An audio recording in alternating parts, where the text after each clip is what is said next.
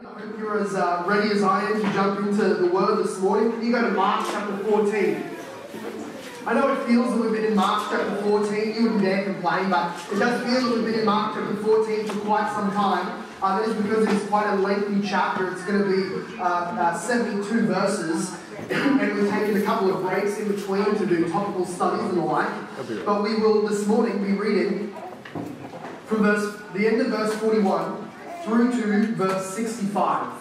This is a recap of what Jesus says in verse 41. He says in verse 41, just as he's been praying in the Garden of Gethsemane for his followers, been praying for really himself as he has been asking God for the will and the fortitude to go on with what God has given him to do, which is to drink the cup of God's wrath that we will look at in a few weeks. But also, he has gotten up and his disciples have been sleeping while he has been praying, and he says at the end of verse 41, "It is enough. The hour has come." The hour. The hour he came on earth to fulfill. The hour he was born into humanity, as we've just read in the Athanasian Creed, to fulfill. The hour that the world has been waiting for since the curse of Genesis 3 has come. The Son of Man is betrayed into the hands of sinners. Rise, let us go, my betrayer is at hand. This will be the theme of this morning's address and study of Mark's Gospel, is that Jesus, the Son of Man, which is a title we will look at in a few moments as we get towards the end of the passage, and Jesus calls himself that again, this royal, divine, kingly name and title given to himself. He says the Son of Man, in all his glory and majesty and power, he is delivered into the hands of sinners. Now we use that, especially as Calvinists, we use that word sinners to basically just apply to everybody, especially the really nice people, just to make a point. Because we make the point that everybody is a sinner, bound in their sin, dead in their sin, no one can save themselves, everybody's guilty, etc., etc. And that's true. But in the day in which Jesus lived, when you use the phrase sinner to speak of somebody, that was usually reserved for the people whose lifestyles put them outside of the holy community of the Jews. Those people who were so sinful, it identified them. People like prostitutes, zealots, terrorists, drunkards, people who would visit the prostitutes, those sort of the tax collectors, the people who would be stealing from the Jews to give to the Romans as an act of political betrayal. All of these people, the Jews, the leaders, the ceremonial clean people, they would call them the sinners. These are the people that Jesus was often accused of spending time with inappropriately. You're sitting down with drunkards and sinners. And Jesus is now saying at this hour, we need to flip our earthly, our sinful, our human ideologies on its head. He says, I'm about to be delivered into the hands of sinners. Now you would think he's talking about murderers and drunkards and prostitutes and adulterous people and things like that. But he's actually speaking about the holiest, most powerful, most set apart, most high and lifted up in the earthly sense of the word, people who led the Jewish nation. He's talking about the leaders of the spiritual realm, the spiritual schema of Israel. He's saying they are these sinners, and the Son of Man, the truly Holy One, is about to be delivered into their hands. And yet we will see this is all under God's sovereignty. That's why God, it's kind of easy after the fact to say, that's what God meant to do. Actually, me dying, that whole thing, I was all according to plan, we didn't lose, we meant to, let the team take the try, we meant to fumble the ball at that point. That's always easy to do after the fact. That is why God has been telling throughout Scripture, prophecy after prophecy and foreshadow after foreshadow, so that when it finally happens, Jesus can say, you are fulfilling the Scriptures already written. Let's do it. Let's go. The Scriptures have some fulfilling to do. Let's go and look into them, and it has all been written down beforehand. So Jesus is being delivered into the hands of sinners. We will look at 5 categories of the sinners to whom he is betrayed, and we will see God's sovereign purpose over it all. Can you look with me to verse 43? And immediately, while he was still speaking, Judas came, one of his 12, and with him a crowd with swords and clubs from the chief priests and the scribes and the elders. Now the betrayer had given them a sign saying, "The one I kiss is the man. Seize him and lead him away under guard." And when he came, he went up to him at once and said, "Rabbi!" And he kissed him. And they laid hands on him and seized him. But one of those who stood by drew his sword and struck the servant of the high priest and cut off his ear. And Jesus said to them, "Have you come out as against your brother with swords and clubs to capture me? Day after day I was with you in your temple, teaching, and you did not seize me then. But let the scriptures be fulfilled." And they all, referring to his disciples, they all left him and fled. And a young man had followed him with nothing but a linen cloth about his body, and they seized him, but he left the linen cloth and ran away naked. And they led Jesus to the high priest, and all the chief priests, and the elders, and the scribes had come together. And Peter had followed him at a distance, right into the yard of the high priest. And he was sitting with the guards and warming himself at the fire. Now, the chief priests and the whole council were seeking testimony against Jesus to put him to death, but they found none. For many had borne false witness about him, but their testimony did not agree. And some stood up and bore false witness against him, saying, "We heard him say, 'I will destroy the temple that is made with hands, and in 3 days I will build another, not made with hands.' Yet even in this, their testimony did not agree. And the high priest stood up in the midst and asked Jesus, 'Have you no answer to make? What is it that these men testify against you?' But he remained silent and made no answer. And again the high priest asked him, 'Are you the Christ, the Son of the Blessed?' And Jesus said, 'I am. And you will see the Son of Man seated at the right hand of power and coming with the clouds of heaven.' And the high priest tore his garments and said, 'What further witnesses do we need? You have heard his blasphemy.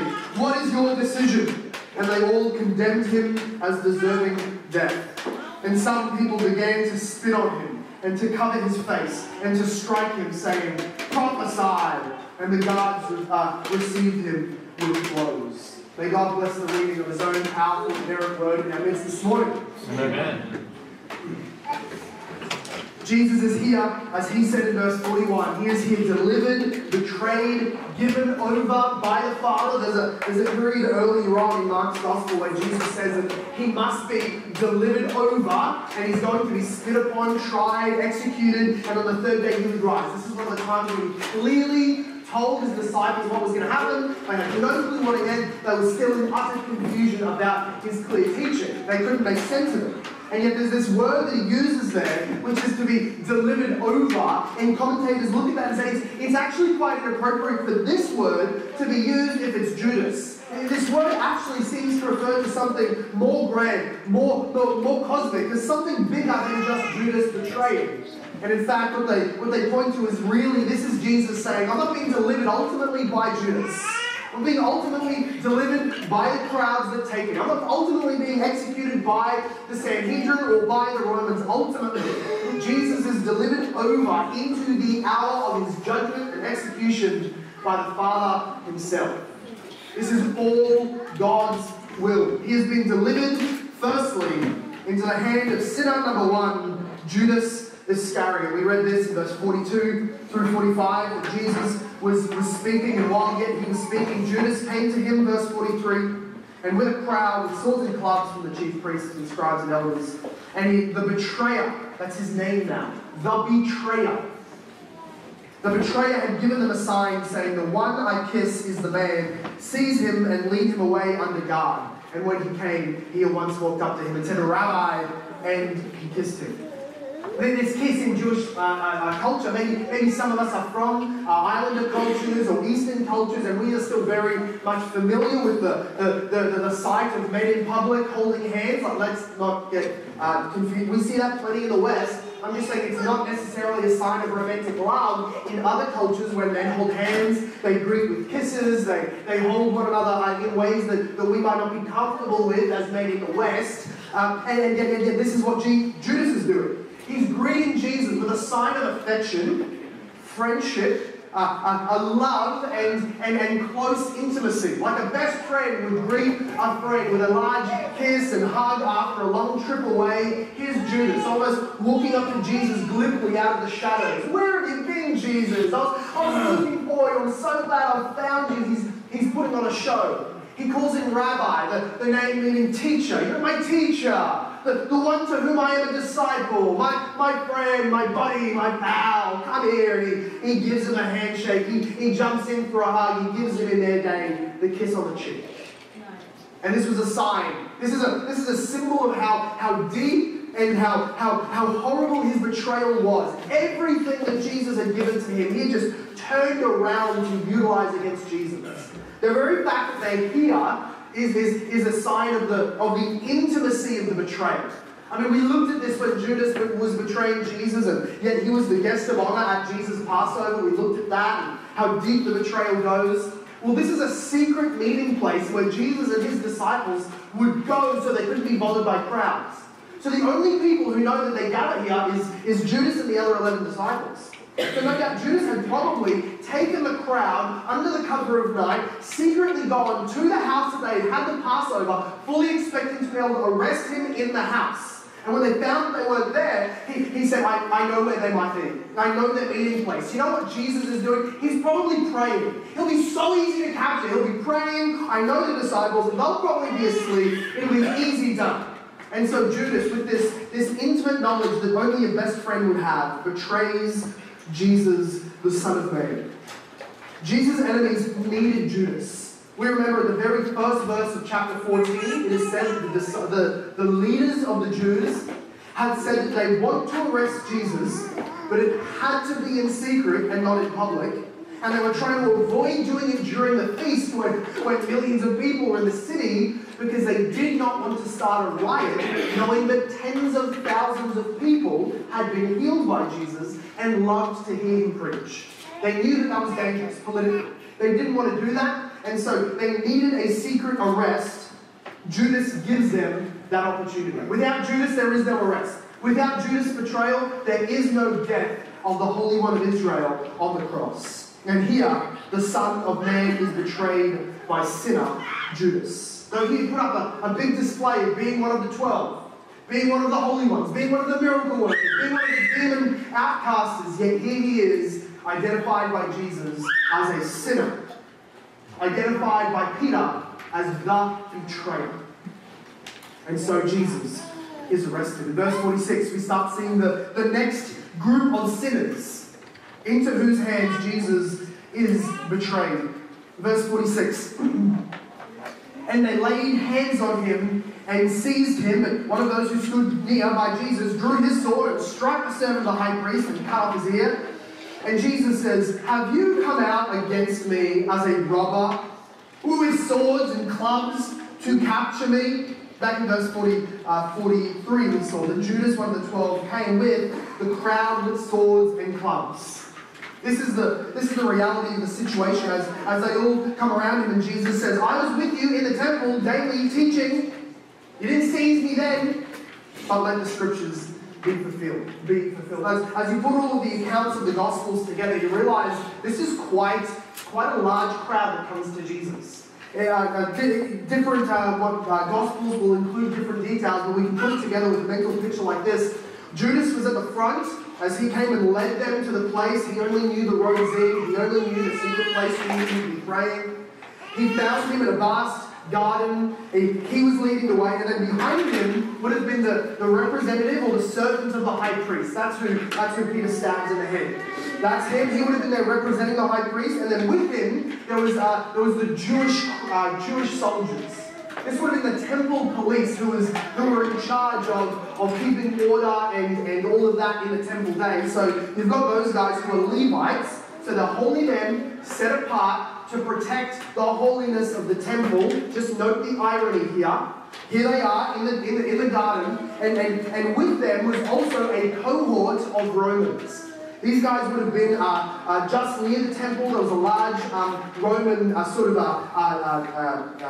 fortress, if you will, and they would have about 600 soldiers in them. It's hard to reason how many would have been with them, but their job was literally to make sure that Jewish false prophets and Jewish uprisings and revolts and all that sort of thing, that was squashed. That was their job to make sure it didn't happen. So it's really in their job description to go and arrest guys like Jesus according to how they view Jesus. So maybe the full 600 came, maybe just an army of 300, and we might think surely they just took one or two, all of that was overkill, but this is the point that Jesus is making. The whole crowd is absolute overkill. You had men there who would have had Roman swords, you would have had the Levites with their Jewish swords, you would have had the crowds who didn't have a sword for their job description, they just got wooden clubs. That's what the word means there. They had swords, they had clubs. It is as if they had come against a small army, a small militia, and they were ready for warfare. It was absolute overkill. It was totally unmerited. Maybe you've seen accounts or read stories or you're even a history buff and you know that this is a common theme. Tyrants love using coercive force. They don't care about conscience, they don't care about freedom, they don't care about anything else. They love using excessive force because the guilty conscience in power must force people to obey. Now, a guilty conscience knows that truth will topple their arguments. They know that public discourse and discussion and an open display of the truth, whether this is a father in the home or an employer in the workplace or a pastor at a church or a tyrant ruling over people in the civil magistrate, tyrants who oppose people and have a guilty conscience, knowing they're in the wrong, love using force to intimidate and to strike fear. This is a common theme that we see throughout Scripture. And here they are coming completely unmerited against 12 guys, Jesus and his disciples. And Jesus is saying in verse 49, if I really was public enemy number one, like he's got his hands tied down, he's been roughed up and he's held by the crowd, and he says, if I was public enemy number one, right, this is like coming after the Philippines with a nuke, okay? Total overkill. If we really merited this kind of reaction and destruction, why did you not arrest me when I was literally doing Bible studies next to the police station? Well, what's the deal? Obviously, Jesus is putting onto them the fact that they are guilty. They know that this is not an appropriate use of force. The excessive force is coming out of their guilty conscience. In fact, Jesus is probably crying out over the crowd of soldiers to the Sanhedrin members up the back. Right, so those are the guys that the verse 43 tells us were the chief priests and the elders and the scribes. These are the guys who we'll see very soon make up the crowd called the Sanhedrin, the most official judgment, sort of like a Supreme Court panel, a High Court of Australia panel of judges. They've come to make sure the arrest is effective because the last time they sent soldiers to go and arrest Jesus, the soldiers came back half converted, saying, you just don't hear a guy preach like that and then arrest him. We could not get near him. He struck fear into our hearts. So they come along this time. And Jesus is calling out over the crowd, hey, you guys cowering up the back, in the shadows, I know you're here. Is this really what I merit? A peaceful Bible teacher, prophet? You know that you are in the wrong, that you are in this moment a sinner into whose hands the Son of Man is betrayed. These holy men had come on a holy night. Remember, this is one of the highest holy feast days of the year. This is Passover night. They would have been cleaning their hands of their most holy meal. They would have been washing off the holy water while they were in the act of chasing Jesus down. And they would have been brushing the crumbs off of their clothes that they had just had during one of the holy meals. And through which that period, they are not to go into unholy places, and they have to have nothing to do or any contact with Gentiles. And then they're rubbing up against the Gentile soldiers in unclean areas. This is an entire betrayal of what they claim. Their holiness is all being shown as an absolute farce at the moment. Jesus was telling them, you know what you are doing is wrong, and that is why you come with such force. William Hendrickson comments on this, and he says, they came with swords and clubs to find the Prince of Peace. They come with lanterns and torches in the night to find the light of the world. This is an embodiment of what John says in chapter 1. John chapter 1 in his gospel, Jesus came to his own people, and his own people did not receive him. These are the sinners into whose hands Jesus is being betrayed. But Jesus rests. He says, but in verse 49 there, he points at, he doesn't let them have a sense of victory. He just points out how guilty they are, how stupid they are, how cowardly they are. No one's feeling like an alpha male when they're in a crowd of 700 and there's one guy saying, I would come if you gave me a notice. Totally unnecessary here. And yet, he says, but let the scriptures be fulfilled. Jesus' kingdom is not one that advances by military might and conquest. Don't get me wrong, the Bible is by no means a pacifistic book. Okay? War in a fallen world where there is evil tyrants, evil necessary. A necessary evil. War, okay.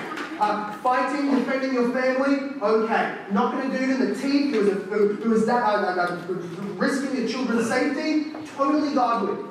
But we cannot think that ever would the kingdom of God grow by such means. It's not a kingdom that grows by military conquest or additional Christians in parliament or anything like that. It's not that kind of kingdom. That's the kind of kingdom that Jesus will say to the Pilate that belongs to this world. My kingdom is not of this world. If it was, my disciples would take up swords and fight. And as much as they do that, we can reason, they misunderstand the very nature of the kingdom. Jesus is not a kingdom. Jesus' kingdom is not a kingdom that will advance by military might and conquest, nor is it founded or started or established by the king that comes and defeats all of his earthly enemies in his first coming.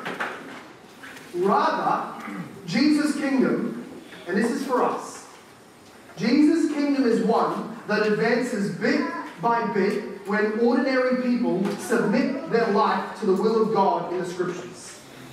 That's how it started. That's how it was exemplified by Jesus, then his apostles, and that's how it has only ever taken ground since then. When ordinary people, made from the dirt, are recreated and given the Holy Spirit, made new creatures who are empowered to simply obey the ordinary commandments of the Word of God in submission to God. That is how the kingdom advances. And it is founded or started, the doors are opened by the king defeating not every earthly enemy all at once, but our greatest and most ultimate enemy, from whom all other enemies take their power, which is death, sin, and Satan. That is how the kingdom is established. That Jesus came and left the Roman Empire entirely in its own supremacy and grandiose nature. He didn't touch the Roman Empire, except that he killed its ultimate head, the devil. He did not touch the tyranny of the Jews, except that by giving to a people the true kingdom, a gospel of good news of peace and clean conscience, he took away the entire relevance of their money-making schemes in the temple. Jesus had started the kingdom and will start the kingdom, and at this point it's still future. He is establishing the kingdom by dying for us in our place. Because we say our ultimate enemy, who Jesus defeats, is death, sin, and Satan. He will pay for our sin. He will overcome Satan. He will overcome death in his triumphant resurrection. And yet those three things can be summed up under the banner of God's curse. That is what Jesus is coming to begin the process of totally undoing. That is the foundation that he blows apart. He removes God's curse against the human race in a seed form. He has begun a second human race called in Christ, right? Christians are a second humanity. They're a new humanity. They're members of the coming eternal world. This world is not our home in the sense that we belong not to Adam. We're not just humans. We're new humans. We're recreated into the image of Christ, not just born in the image of God. Jesus is beginning this new humanity, and so he dies removes the curse of God over himself. And all those who find themselves in him by faith, all those who believe in Jesus, to you, Jesus declares that the curse of God is removed from you. You may suffer effects of sin in this life. You will never suffer the punishment of sin. You may suffer the attacks of other people like Jesus did. You will never suffer the attacks of a hateful, vengeful God anymore. He is your friend. He is your Savior. He is your King for all those in Jesus Christ. So that's why he didn't strike back. That's why he didn't try to defeat them. That's why he didn't, even though in John's Gospel, I love this, I'm trying not to pull all the details from every Gospel because we'll be here too long. I'm trying to stick with Mark, but in John's Gospel, the crowd comes up and they say, "Who are you seeking?" They say, "Jesus of Nazareth." And he just uses God's name, which into the Greek and then into the English is translated, "I am." Right? It's like him saying, "Yep, that's me," but at the same time using God's name, he says, "I am." And the 600 people fall down flat on their backsides, clamoring for their swords in the dark. Then they all get back up and arrest him. So Jesus is not letting them get any sense of the fact that they are really arresting him. He's just walking the path that God has given him to walk. He knows what God has ordained. And yet, even though he did that, that was just a taste of the power he truly had. And he didn't unleash it on them to be free. But he went so that he could die. He died so that he could rise, and he rose so that he could defeat sin, death, and Satan, remove the curse of God for his people. But the disciples didn't get it. Do you see what they did in verse 47? We're told what Peter does in cutting the high priest's representative ears off. And then in verse 50, it says they all fled him and left. And then verse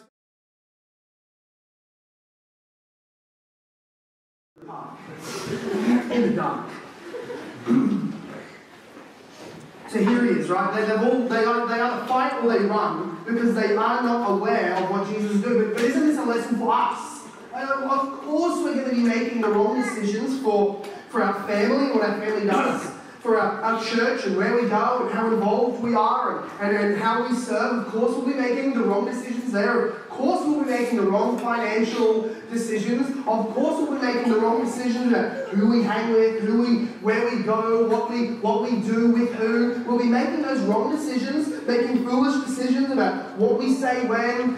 Maybe like Peter, we're lashing out in anger. Maybe like the others, we're just fleeing in cowardice from confrontations in the gospel. Of course that will identify our life, folly, mess, chaos, mistakes, when we are not walking in step with the Spirit.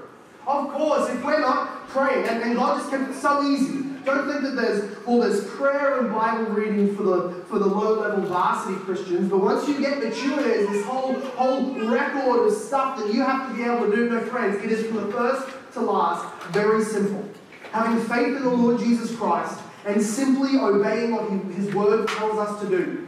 All that he told the disciples was, listen to my words, stay watchful over your sin, and pray.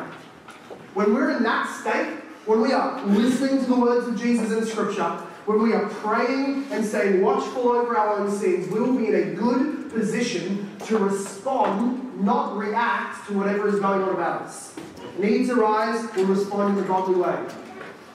Relationships start breaking down, there's some friction, we'll respond in a godly way. Somebody offends us or does something we're not a fan of, we'll respond in a godly way. An opportunity comes to speak the gospel or to give some kind of apologetic, or somebody's insulting you, we'll respond in a godly way. If only, unlike the disciples, we are watchful and prayerful and aware of the words of Christ. Here's our lesson. But they had none of this, therefore they were confused, they run off, they strike a guy with a sword. So Jesus' descent into the hands of sinners is totally unhelped by his disciples.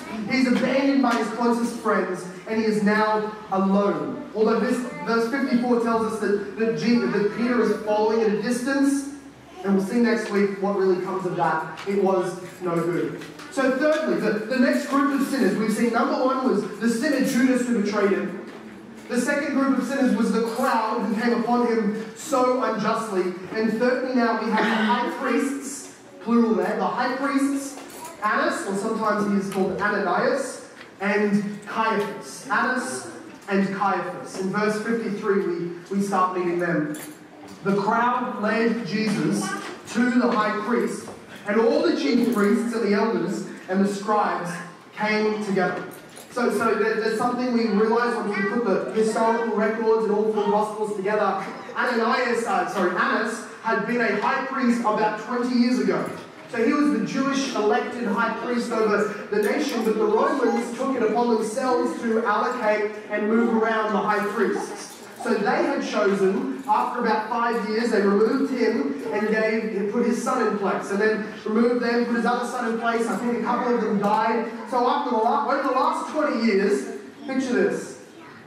The high priest, the most holy and righteous, the most powerful man in Israel, was Annas. And after him came 4 of his sons, and now a son-in-law is in place called Caiaphas. This is called keeping it in the family. There's every reason, as I keep on pointing to this family, to say this is a mafia-run city. They have, imagine that, because not only are they the high priests, like they're not just doing the prayers, they are the Supreme Court justices. They are the ultimate and final say over what court orders are headed down, over who is in and who is out. So he's the head of the Sanhedrin, and the court session that happens is in his own backyard. That's just screaming all kinds of dodgy. When the Supreme Court Justice, the District Attorney, whatever you want to call it, when all of the court sessions are happening in his lounge room, with 70% of the court being his family members, you know true justice is going to be perverted.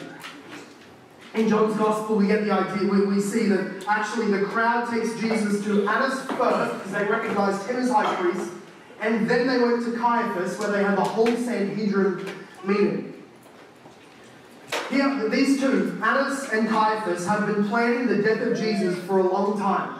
They are corrupt all the way to the top. There is nothing just that will happen tonight. And in fact, we see in verse 63 that they are entirely hypocritical. Stick with me to verse 63 just before the end of our passage. As Jesus admits a bit later on in the evening that he is in fact the Son of Man, the Son of the Blessed, who will be coming on clouds with him, every bit a claim to authority.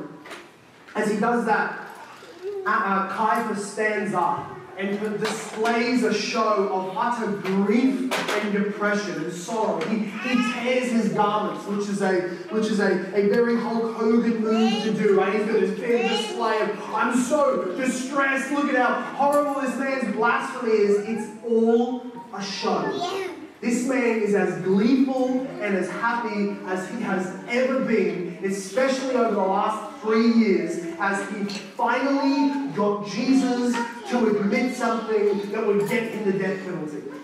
He's loving this moment. He is so happy. He's rubbing his hands, but in front of the crowd, he displays a holy grief and sorrow. They are absolute hypocrites.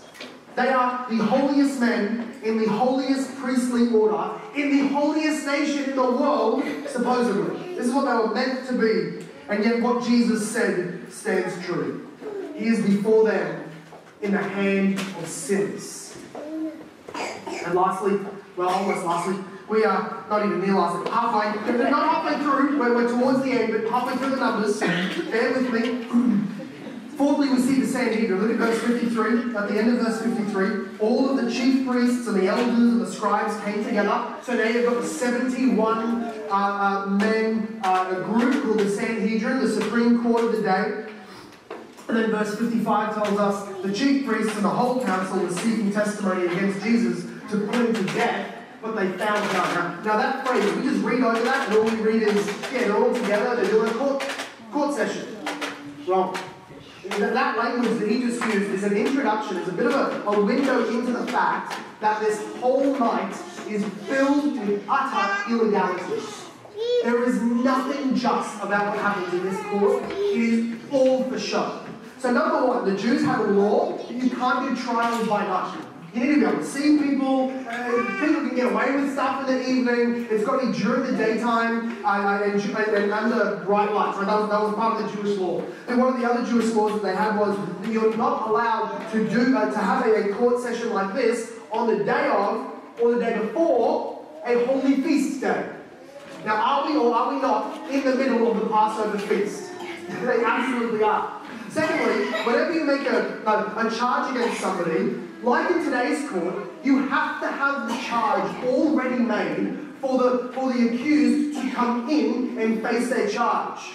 You're not allowed to just get a guy in, like they've done, and say, we know the sentence, we want him dead.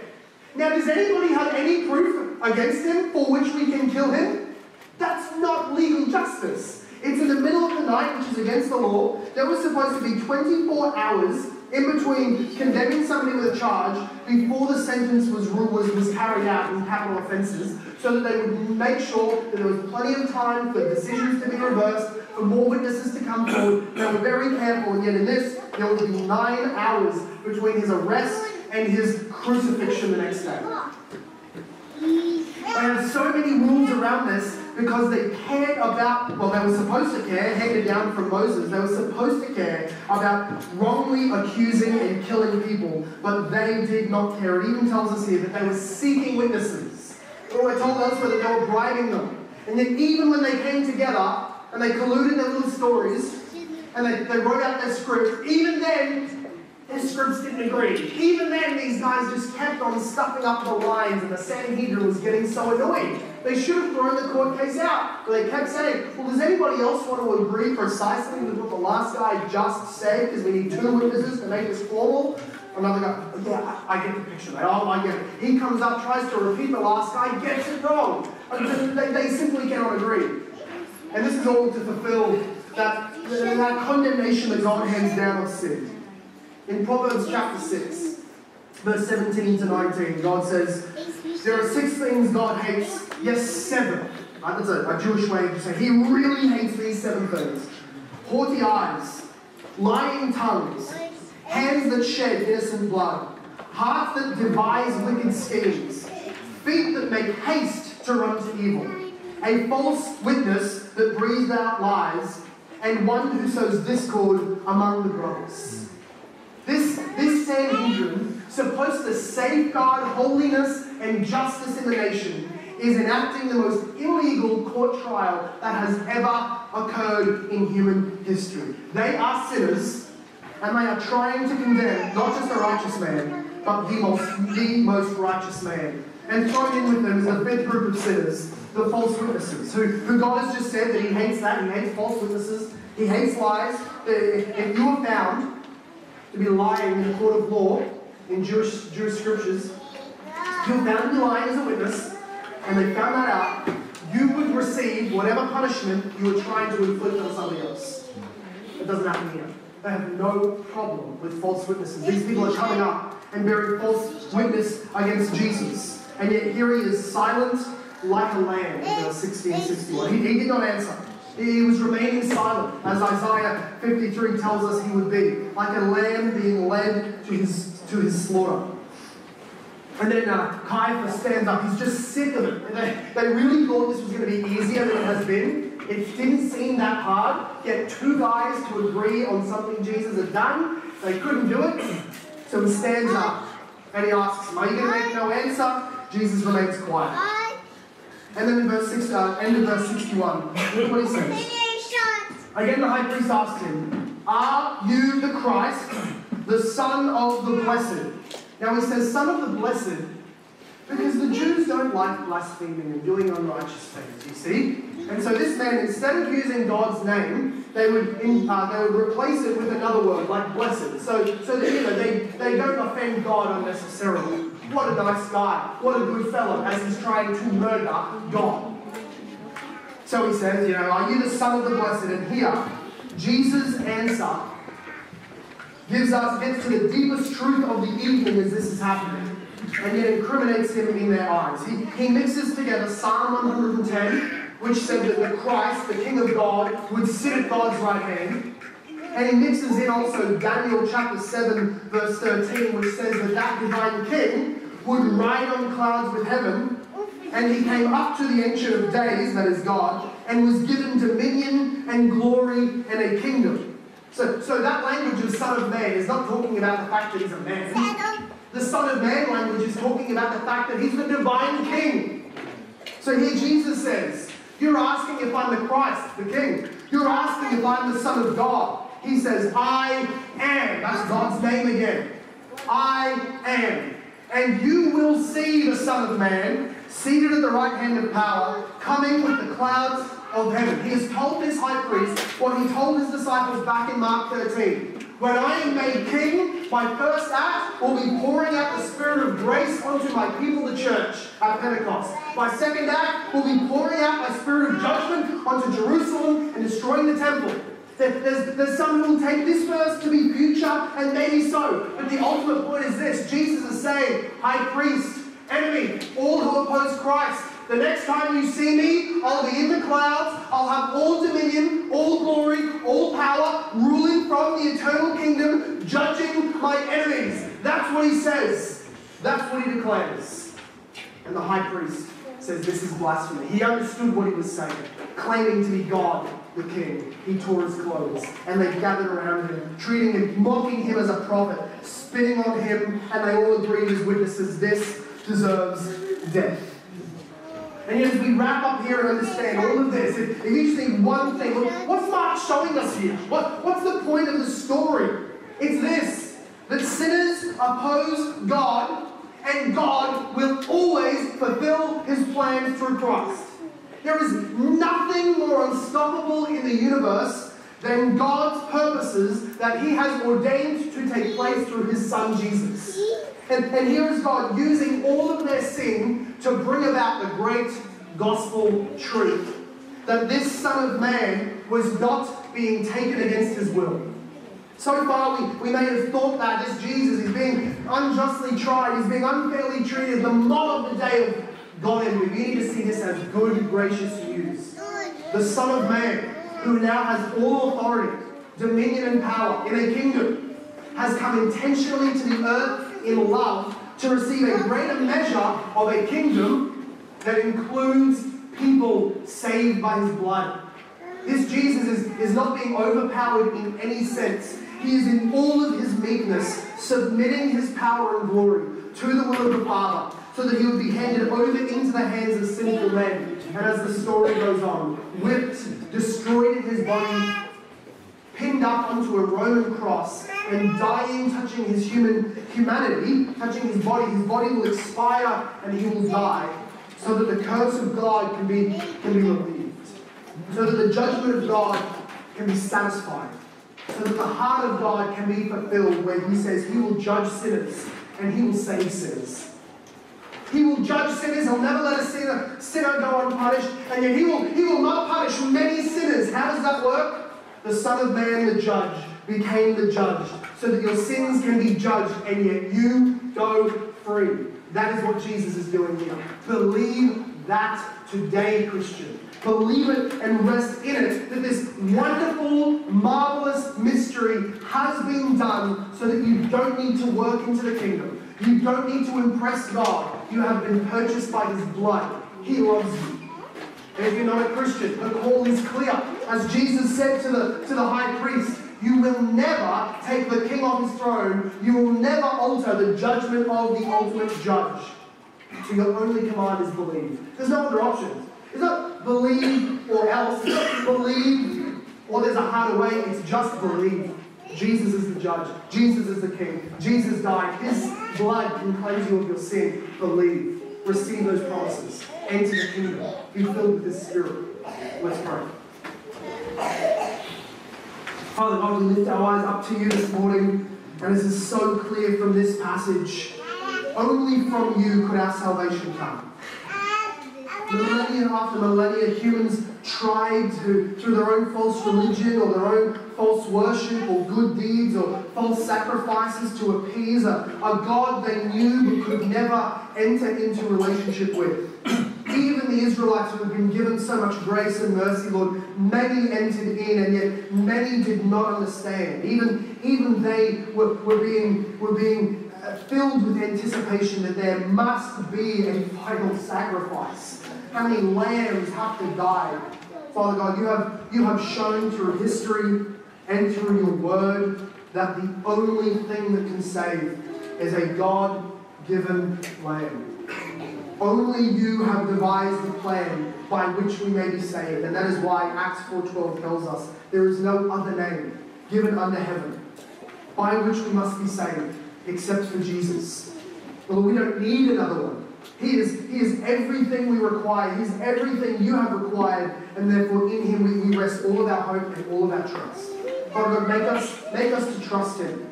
As we struggle with lack of assurance over our own salvation, or as we struggle with the reality of our indwelling sin, let us to rest and trust in Jesus. He has accomplished what we cannot accomplish. He has done what I could not do. Father God, as we struggle with the situations around us in life of affliction and opposition and struggling and trials, let us rest in Him. He has accomplished His kingdom. He has done it. He is the victor. We have victory ahead of us, even if now is a difficulty.